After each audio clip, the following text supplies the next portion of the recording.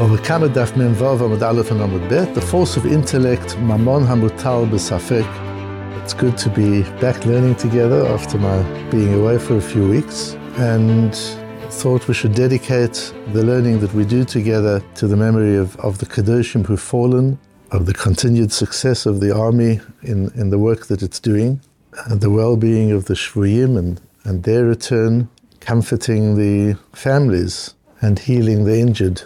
We're dealing with a lot of shock, we're dealing with a lot of loss, and it's going to be an ongoing period of shock and loss. This isn't going to be something, even if the war finished today. We haven't yet even engaged with the many people who've been seriously injured. They don't even feature as a statistic in the news. That's still to come. And the re-establishment of, hopefully, a new Israel, a different Israel, a lot of hard and difficult and exciting things lie ahead of us. And we need to be very conscious of that. And most important of all is not to let our tefillot become routine and rote. Every morning we say a capital of Tehillim after davening while we're busy wrapping out our tefillin, and we rush outside, and on Shabbos we make a mishaberach, because if it's just another thing to do. And even in our davening, there's so many psukim, there's so many tefillot that we say in day-to-day davening that refer to the peace and well-being of Am Yisrael, the healing of the sick, every Shmona Esrei, 3 times a day. We say that 5 times a day if we include the Chazoros Hashatz. There's so many opportunities just to pause and reflect, and not let this become routine. It's quite frightening. The war is going on down the road, literally down the road. And we live in this kind of bubble with it. It's chesed, because it would be very hard to live in any other way. It's a great chesed, but we mustn't become disconnected from it and cold to it and into some level of routine. We need to understand what our soldiers are going through, what the families who've had losses are going through, what the captives are going through. There's just so much pain and suffering, and all with such good spirit. All with an understanding of it being done for our good, for the good of Klal Yisrael, for the good of the Rebbeinu Shem, for Kiddush Hashem, ultimately. Just so important that we don't let that escape us, and that we keep it fresh in our minds and in our hearts. So with our learning, we have the opportunity to sit quietly in a Beis HaMedrash in the morning and learn together. While we're doing that, there are people who are risking their lives so that we will be able to continue to do this every day, and that's something to be aware of. We're introduced in the beginning of the 5th Perek to one of the most foundational principles in Nezikin. And we're not going to be able to go through it all. All we can begin is to open up the foundation, have some kind of an angle towards it, and let it develop as we go through Nezikin. We'll let our understanding of these principles evolve and develop as we learn it. And the foundational principle, is the machlokes, sumchus, and chachomim. The difference of opinion between Sumchus and the rest of the Chachomim about how you deal with property whose ownership is in doubt, in dispute, which is what a lot of Nezikin is about, some form of ownership that is in dispute. And the case that we have is the case of the Mishnah. We'll see 2 cases that we deal with here. The one is the case of the Mishnah. Shor shenagach et hapara v'nimtza ubra b'tzida. An ox gored a cow, and the fetus of the cow is found next to the cow afterwards. What's the question? We don't know whether this fetus was a miscarriage as a result of the goring, in which case the owner of the ox is responsible for the loss of the fetus, or did she have a miscarriage before the goring, and the miscarriage had nothing to do with the goring, and the ox is not responsible for it? B'shalem chati nezek lapara, you have to pay half of the damage for the cow.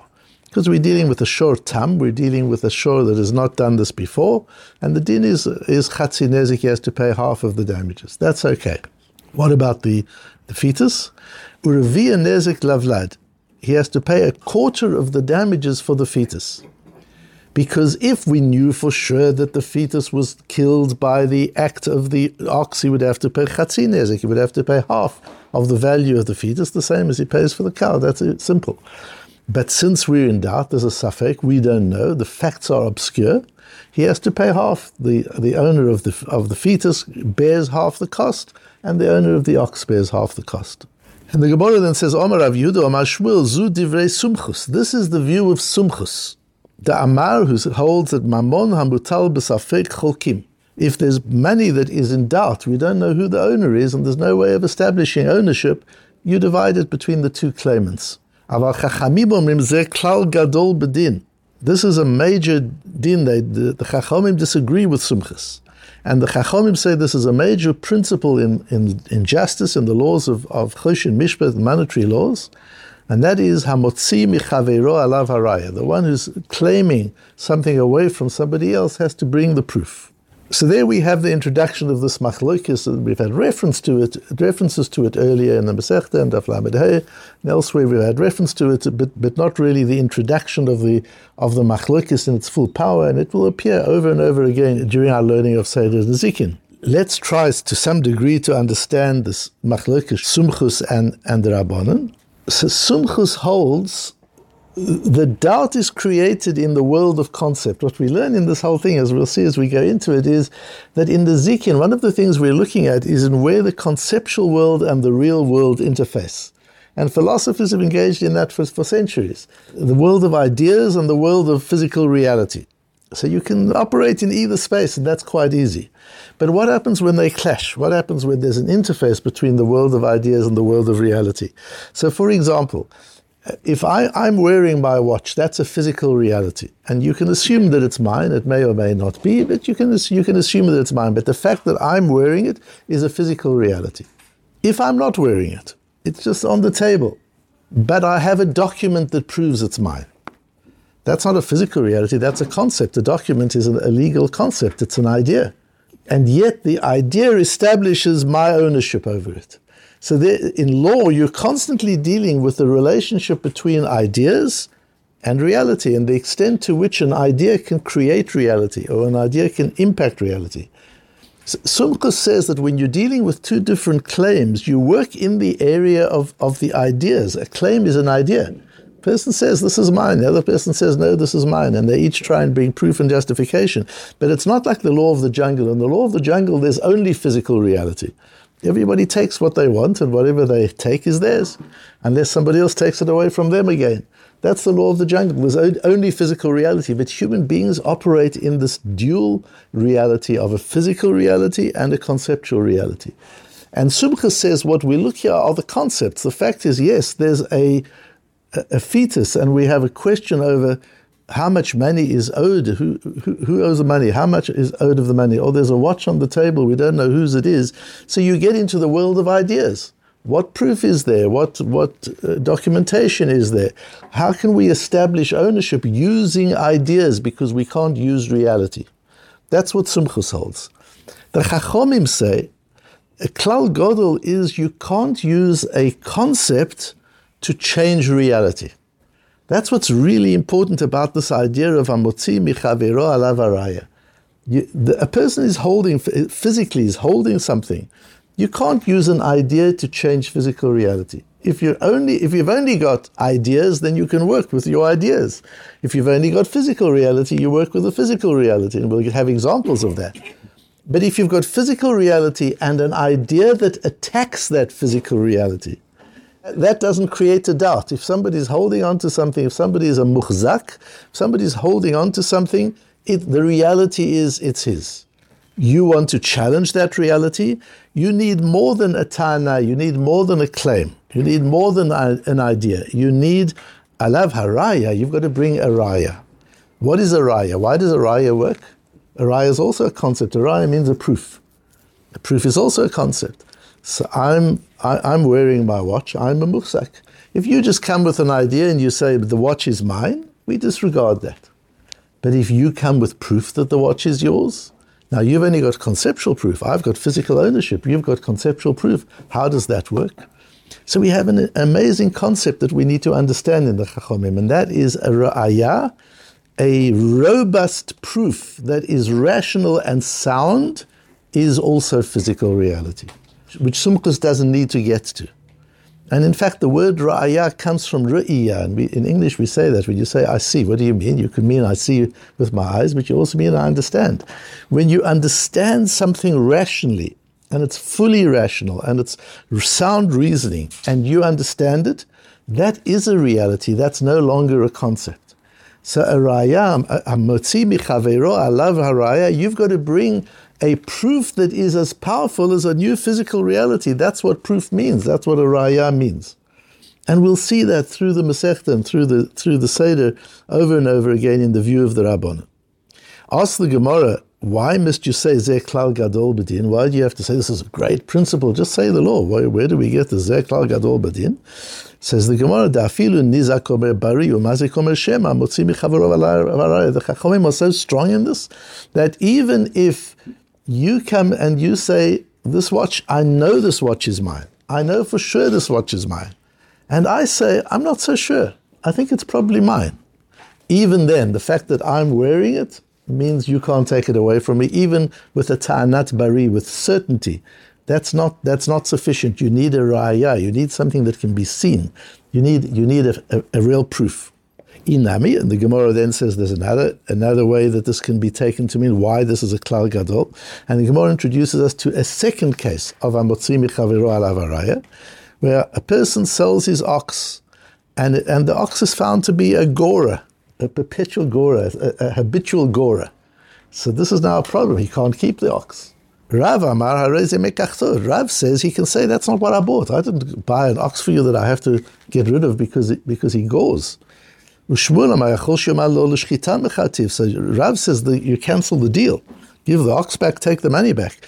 Shmuel says no. The seller can say, the understanding was you were going to slaughter it in any case. You were buying it for the butcher. You weren't buying it to use as a live ox, so who cares that it's an ox that is a habitual gora? And the Gemara goes into that and discusses, and on the next page, the Gemara says, you've got that down on the Omud Beis and the sources, Rav Amar Hareze Mekach Ta'ut, Zil Bat Haruba. Rav says, why is this a Mekach Ta'ut? Why do you cancel the deal? Yes, I agree that Amotzi Michavero Alav Haraya, that you've got to bring the proof. Most people trade in animals, in oxen for sure, as plowing animals, not as shechting animals. So you can't say, you bought it for me to slaughter. No, we don't know what you bought it for. You just bought it. So we must go by the rov, like the majority. And Shmuel says, no. We don't use even a rov, even a majority, even statistical proof. We don't use against a chazakah in this case. Ki azlinan bat haruba, where do we use the concept of rov? Only be isura, when we're dealing with isur, kosher and treif, mutter and asur. Then you can use the principle of rov. Aval b'mamon lo azlinan bat haruba. But in the case of Momon, we don't use rov. In the case of monetary matters, we don't use statistics. There's got to be proof. Without proof, we don't do anything, and statistics isn't proof. According to Rav, statistics is proof. That's what a rov is. A rov, you're entitled to assume that what the statistics tells you is a fact. You make that assumption unless you've got proof otherwise. Shmuel says no. Rov is only a law given to us by the Torah to resolve doubts in matters of Issur. You've got a piece of meat and you don't know if it's kosher or if it's treif. So you see how many kosher butchers there are in the town, how many treif butchers, and you make an assumption based on statistics. That's okay where you're dealing with matters of treif, because you're looking at a piece of meat. There's no reality you're dealing with. The whole thing is concept. Whether the meat is kosher or the meat is treif is a conceptual question. So you can use concept in order to resolve this, and you can use rov in order to resolve it. The Torah says the way you resolve it is rov. It doesn't mean that is the fact, that is the truth. It simply means that's how you have to act. You have to treat it as if it's kosher meat because you have a rov. That's the din of rov. But that can't work against a reality when you're dealing with mamonot, when you're dealing with monetary claims. You can't use statistics to counter a physical reality. So there we're beginning to see how they work with realities. But what's interesting we see here is the idea in the Chachomim, according to Shmuel, that even though you won't use a rov against a physical reality in matters of mamonot, so even though there's a majority that tells me this is what the situation should be, we say, we don't go by majorities, we don't go by statistics. The fact is, he's got a chazoki, he's holding it, he has ownership. Or assumed ownership. Nevertheless, a raya does work, proof does work. In other words, proof, although that's a concept, proof itself is conceptual, But if a proof is sound and a proof is logical and rational, it's strong enough to change physical reality. I'm wearing my watch, it's mine. In the laws of the jungle, it's mine. You would have to rip it off my wrist to get it. But in Torah, it isn't so. In Torah, you go to Beis Din and you bring proof that it's in fact yours. And you change the physical reality with concept. So you're beginning to see how much credence the Torah gives to concept, to an idea, the power of an idea to impact reality.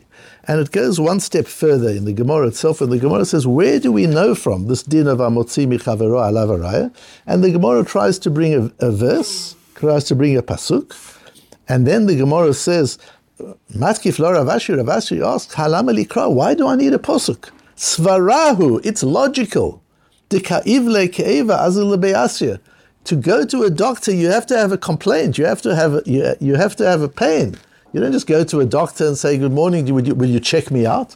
You've got to have a pain. I'm feeling a pain. Can you check me out? So also to claim something away from somebody else, you've got to have a claim. There's a reason I'm claiming this is mine. I don't need a posuk for this.